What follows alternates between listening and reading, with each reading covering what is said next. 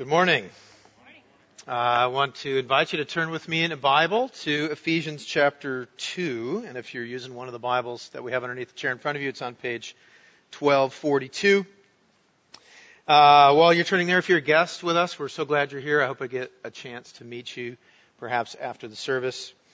And just so nobody worries, if I don't move or talk fast this morning, so I just didn't sleep last night. Happens to all of us, but I want you to know that. And if I do fall asleep, Chris, you just come up and give me a shove. And if you fall asleep, I'll just let it slide this time. But we're continuing our sermon series through the book of Ephesians, where we are finding in Christ everything that's missing in us. And we're going to look at chapter 2, verses 11 through 22 this morning. So hear now God's holy, true, and life-giving word. Therefore, remember that at one time you Gentiles in the flesh, called the uncircumcision by what is called the circumcision, which is made in the flesh by hands. Remember that you were at that time separated from Christ, alienated from the commonwealth of Israel and strangers to the covenants of promise, having no hope and without God in the world. But now, in Christ Jesus, you who once were far off have been brought near by the blood of Christ. For He Himself is our peace, who has made us both one and has broken down in His flesh the dividing wall of hostility by abolishing the law of commandments expressed in ordinances, that He might create in Himself one new man in place of the two, so making peace. And He might reconcile us both to God in one body through the cross, thereby killing the hostility. And He came and preached peace to you who were far off and peace to those who were near. For through Him we both have access in one Spirit to the Father. So then you are no longer strangers and aliens, but you are fellow citizens with the saints and members of the household of God, built on the foundation of the apostles and prophets, Christ Jesus Himself being the cornerstone, in whom the whole structure, being joined together, grows into a holy temple in the Lord. In Him you also are being built together into a dwelling place for God by the Spirit. This is the word of the Lord. Let's pray together. Father, we do thank You that Your word reveals who You are and what You're like. And we thank You that Your word is powerful and that Your word always accomplishes the purpose for which You send it, regardless of the weakness of the person preaching it. And would You be with us all now, and Holy Spirit, would You help us to see the glory of our Lord Jesus in this text? Would You fill us with joy as we think about this new humanity that is being created in Christ. We pray in Jesus' name. Amen. So in 1908, there was a hymn writer who went by the name of John Oxenham, and he wrote a hymn. Some of you may have heard it, but he was writing it about the way that people of all different ethnic backgrounds and nationalities and traditions, people of all over the world are unified in Christ. And I wanted to start by reading this hymn or this poem that he wrote in 1908 because it really ties in with what Paul's talking about in this passage. So this is a hymn which was first a poem called No East or West. This is what it says.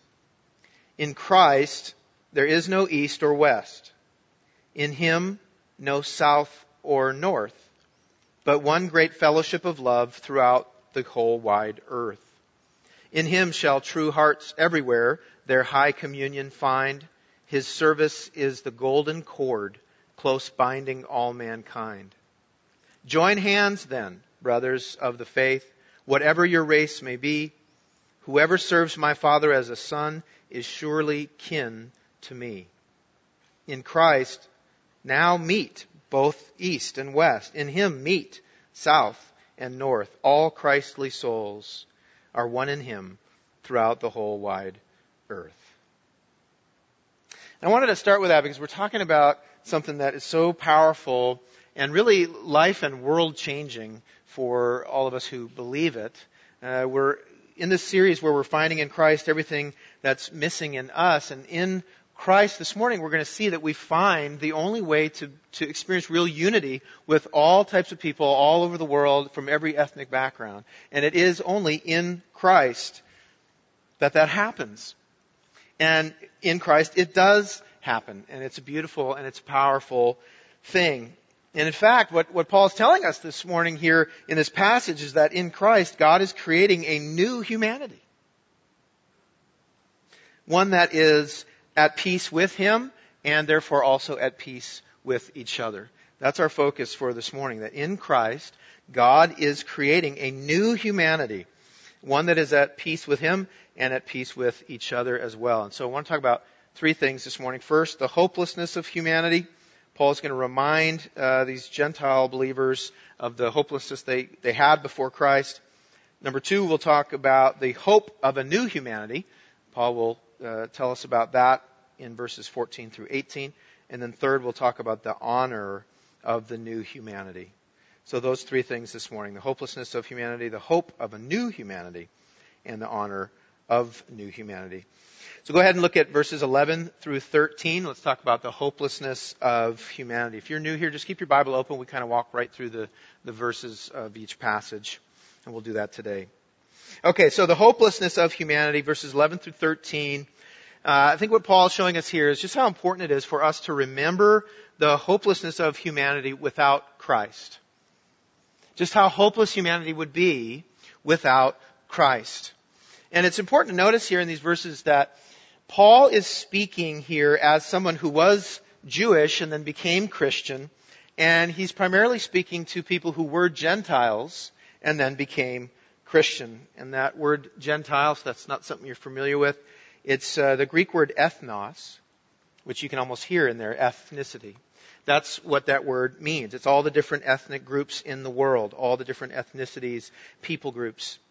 And what Paul is saying here, or he's pointing out here, is that before Christ came, so all through the Old Testament, God had established a relationship with one nation, or one ethnic group, and that would be the nation of Israel.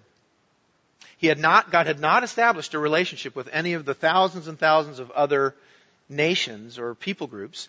He had only established a relationship of promises and faithfulness to this one nation, the people of Israel. Although he had promised that through his relationship with that one group, there would be blessing for all the groups. And so that's what Paul's getting at here in verse 11, because one of the things that can be helpful is to know that the Jewish people, the nation of Israel, they did, because of God had instructed them to practice circumcision, sometimes they called themselves the circumcision, and they called any of the Gentile nations the uncircumcision. So that's what Paul's getting at in verse 11, if you look there. He says, "Therefore remember, at one time you Gentiles in the flesh called the uncircumcision by what is called the circumcision, which is made in flesh by hands." And now, so he's identifying those two groups, and now speaking to a group that he knows is primarily formerly Gentiles, he wants them to remember something. He wants them to remember that before Christ rescued them, they were missing out on all these religious advantages, as one scholar has said. So look at verse 12. He says, "Remember that you, at that time, were separated from Christ, alienated from the commonwealth of Israel, and strangers to the covenants of promise, having no hope and without God in the world." And what he's saying is that before they came to know the Lord through faith, when they were Gentiles, they were separated. It literally says they were outside of Christ. And he means there that they didn't even have any knowledge that there would be a Messiah, that there would come a Savior. The nations aren't aware of that. And they were also alienated, he says, from the commonwealth of Israel. He means that they were apart from the life of Israel, the lifestyle, the life experiences of God's chosen people. They enjoyed none of the benefits of the Israelites' way of life. They were strangers to the covenants of promise, meaning they had no idea that the one true God relates to people through these promises, through these covenants, these unbreakable commitments that he makes to people by grace. They didn't know that, and they didn't know that he was a God who makes these beautiful and glorious promises. And so without these incredible advantages, they were without hope, he says, and they were without God in the world. And all the nations were hopeless. They were without God, destined to live out their lives and then face God's judgment in hell. But, this is what he says in 13. It's this dramatic shift. He says, but now something has happened. He says, but now in Christ Jesus, you who once were far off have been brought near by the blood of Christ. And that is absolutely huge because he's showing them that what happened is they were brought near, they were brought into God's family. They were brought into God's people through the blood of Christ. So the blood of Christ, when Christ died to pay for sins, it was not only for the sins of God's chosen people, but for all people who would ever trust in Jesus. The blood of Christ is powerful enough to cover the sins and pay for the sins of people from all the nations. And so, what Paul is saying here is that he wants them, those who were not part of God's covenant community and now have come in, he wants them to remember just how hopeless they were when they were without Christ. And I think he does that because if we remember this, most of us here were not Jewish before we became Christians, so we too would have been without God and hopeless in the world. But we've been brought near through the blood of Christ, through hearing the gospel and becoming believers. And I think it's important that we remember just how hopeless we would be if Christ hadn't rescued us. Because the more we think about that, the more we believe that we really truly would have been hopeless and helpless without Christ, the more we will value what Christ has actually done for us on the cross. And it's interesting because the amount which you value something really determines the impact it has on your life. The amount that you value something, it determines the impact it'll have on your life. In fact, there was an interesting study that happened that proves this a little bit. There was an energy drink that was claiming that it helped people have higher mental acuity or better intelligence. And so there were some researchers who wanted to put that theory to the test. And so they did some experiments, and what they did is they had a whole bunch of students do this project or this word jumble challenge, and they had 3 different groups of students. And in one group, they didn't give them this energy drink; they just told them to do the word jumble challenge, gave them 30 minutes to do it. And then in the second group, they gave this particular drink to the students and told them that it would help them with their mental strength and acuity. And they also told them that it cost about $3. And then they told a third group of students, before they did the word jumble challenge, they told them about this drink and they gave it to them, but they told them it was less than $1. Okay, and so in the end, the results were pretty interesting because what happened was, on average, the students who drank this drink and then took the test, thinking that it was about $3, they did better than the control group that didn't have anything. But then on top of that, before we think this energy drink really has special powers, they did significantly better than the students who thought that the drink was just less than $1. And what the researchers determined from that is it was the value that the students attributed to the drink that really made the difference in their test scores. If they hadn't thought it was more valuable, it wouldn't have affected them as much. Now that's just a simple research thing that took place, but if you think about that, it is true.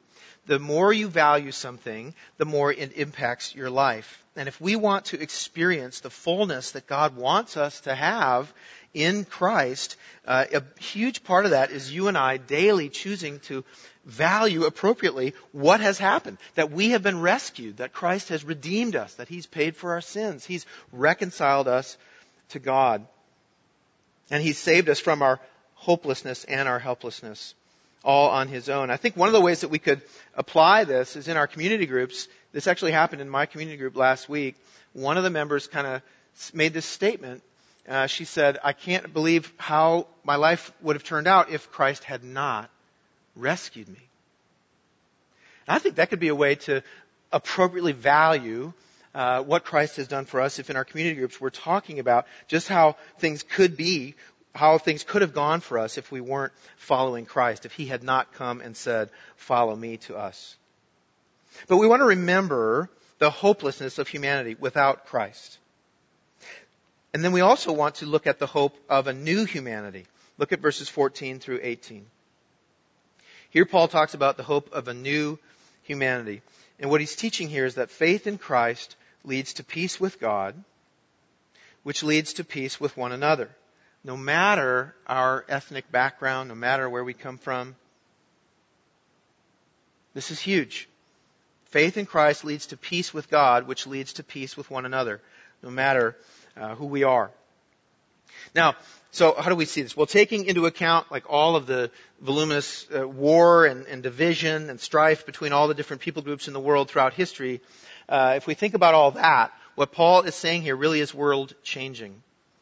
Because Paul is saying that Christ Himself is the reason that Christians are able, from any national or ethnic background, are able to live at peace with one another. It is Christ Himself who is that reason.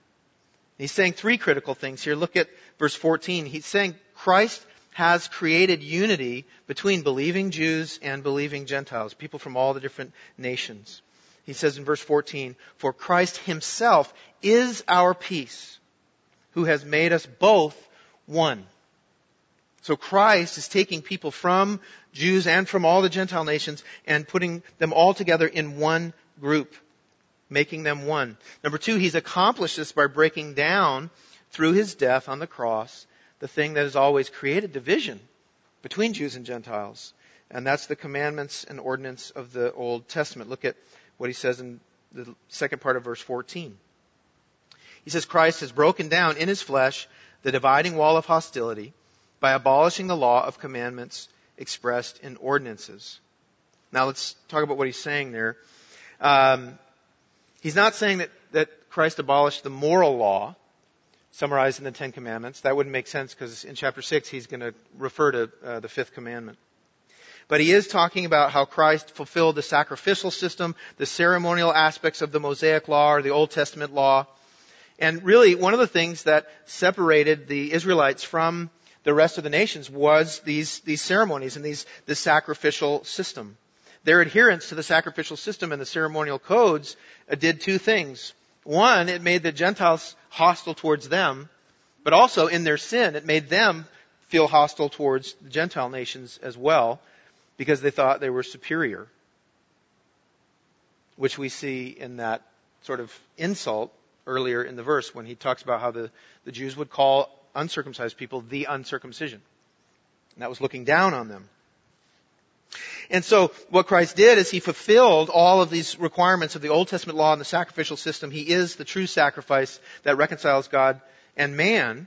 And so then He created what some have referred to as the third race. You have Jews, Gentiles, and then this third race, Christians.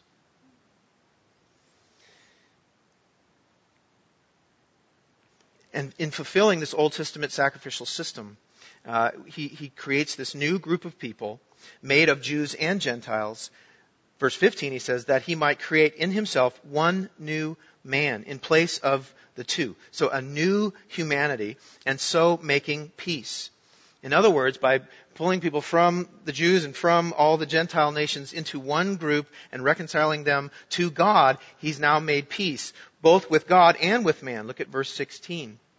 And he says, and that He might reconcile us both to God in one body through the cross, thereby killing the hostility.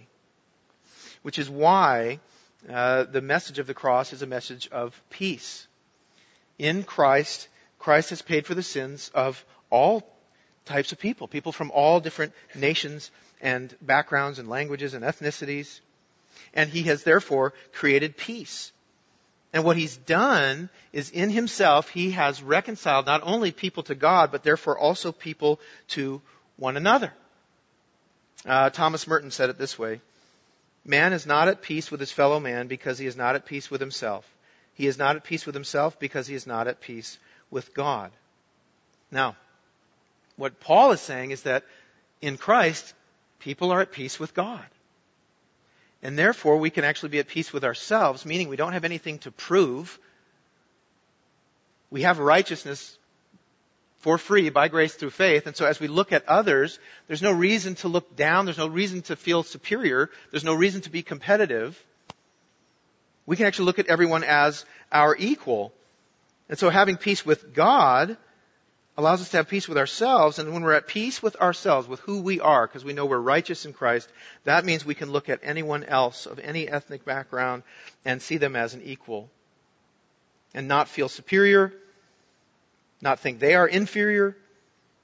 We can actually be like a bunch of kindergartners playing on the playground, who, if you notice, they don't ever really pay any attention to what people look like.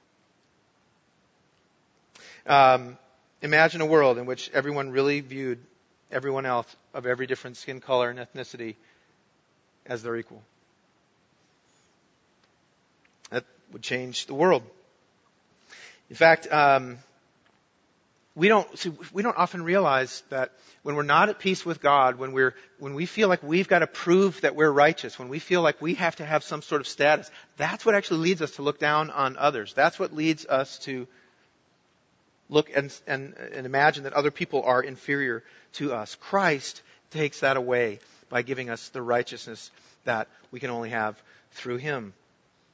It's interesting, I read about a situation in which an engineer named Peter Skillman, he hosted a competition.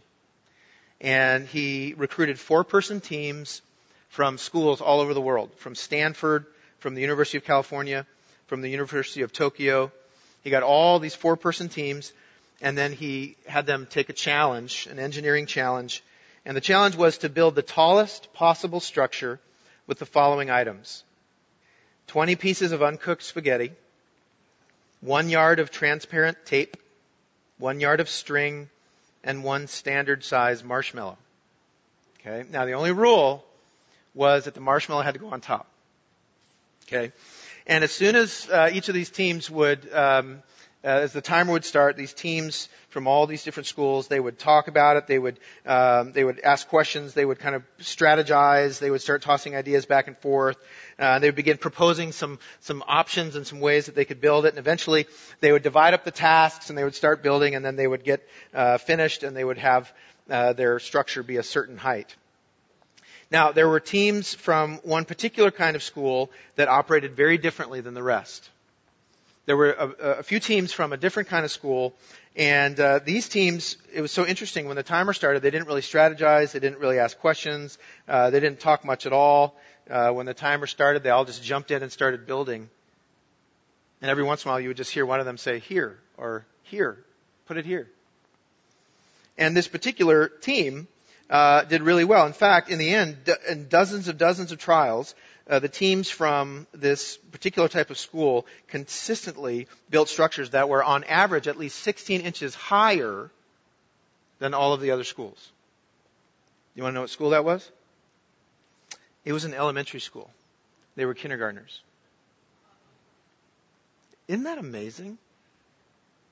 And not only did the kindergartners have an average of 16 inches higher on their structure than all of these business school students, they also did it against lawyers, and they beat the lawyers, and they did it against CEOs, and they beat the CEOs too.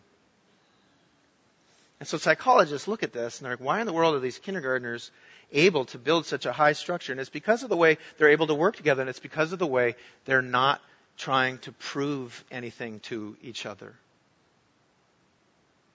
They're not involved in what's called status management, which everyone, all the adults, no matter what is happening, they're trying to prove something.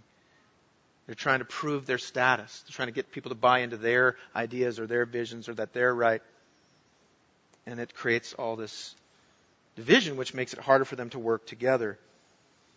And that's really what, in the world, the reason that there's racism, the reason that there is people who feel like some groups are less important or inferior to others, it's because deep down, way deep down, we long to know that we're right or we're righteous or we have some sort of status.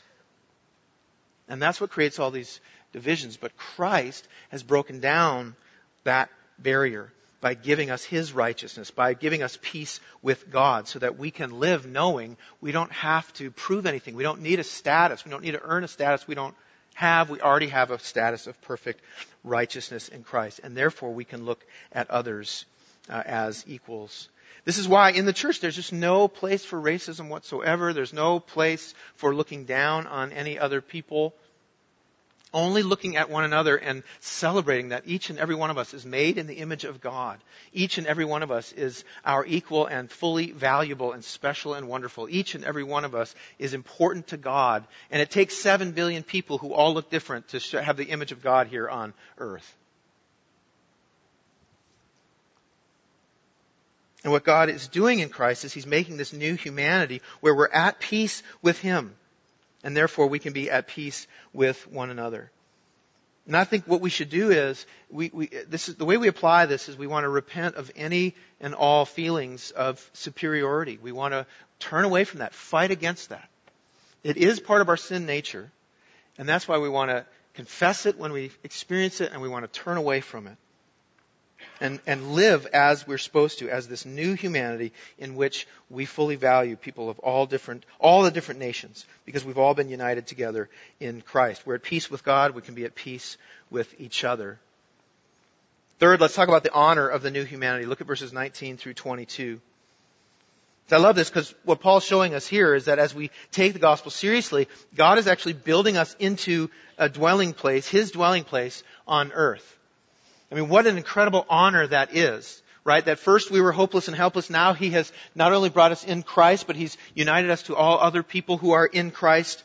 And now He's making us into His dwelling place.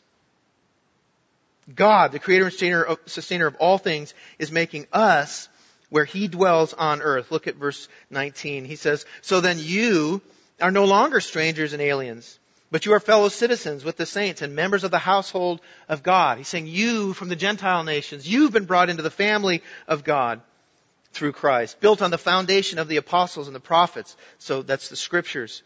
Christ Jesus as Himself as the cornerstone. He's the centerpiece of all that we believe. In whom the whole structure being joined together grows into a holy temple in the Lord. In Him you also are being built together into a dwelling place for God by the Spirit. In other words, what the Holy Spirit is doing as we are being sanctified together, as we're following Christ, is He's building us into this dwelling place. What a tremendous honor to know that God is dwelling on earth in and through us. And the more that we believe that, and the more that we submit ourselves to His Word, and the more that we submit ourselves to Christ, the cornerstone, as King, the more we begin to look like God is among us, through the grace and the love that we extend to all peoples. We can go from being like a flock of seagulls, not the band, to a flock of geese. You ever notice the difference between a flock of seagulls and a flock of geese? It's actually pretty interesting if you think about it. Seagulls are pretty ruthless. And when there's food, like fish or something for them to get to, they fly at each other, they dive bomb each other, they peck at each other, they squawk at each other, they scratch each other, they fight each other. They do not care about one another one bit. They are only just obsessed with trying to get that food. And it's a pretty ugly scene. You may have seen something like that on a beach. Meanwhile, geese are very different. You ever seen a flock of geese flying over in the big V?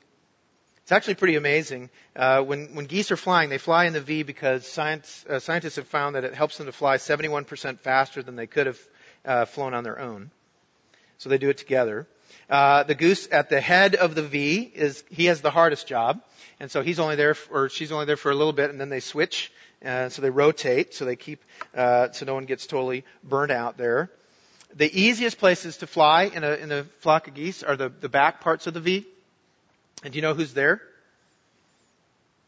The geese that are either really young or really old or have some sort of weakness, they are positioned there, so it's easier for them and they can keep up with everybody. And if one of the geese ever needs to land, just can't do it anymore, then they never go alone. Somebody goes with them and waits with them until they can rejoin. And you know the honking? You know what's happening? You know what they're saying? Scientists are pretty sure that the stronger geese honk to encourage the weaker ones and even help them know where they should be so that it's easier for them in that moment. And so that's why when you see a flock of geese fly over, they're all doing it together. They're all in unison. It's like there's a presence among them, helping them look in this majestic way. And I would suggest that's what Paul is saying here. As we submit ourselves to Christ more and more, as we see that Christ is the King of all the nations, as we see that people from all ethnicities and backgrounds are made in the image of God, and as we seek then to enjoy the peace we have with God and have peace with one another,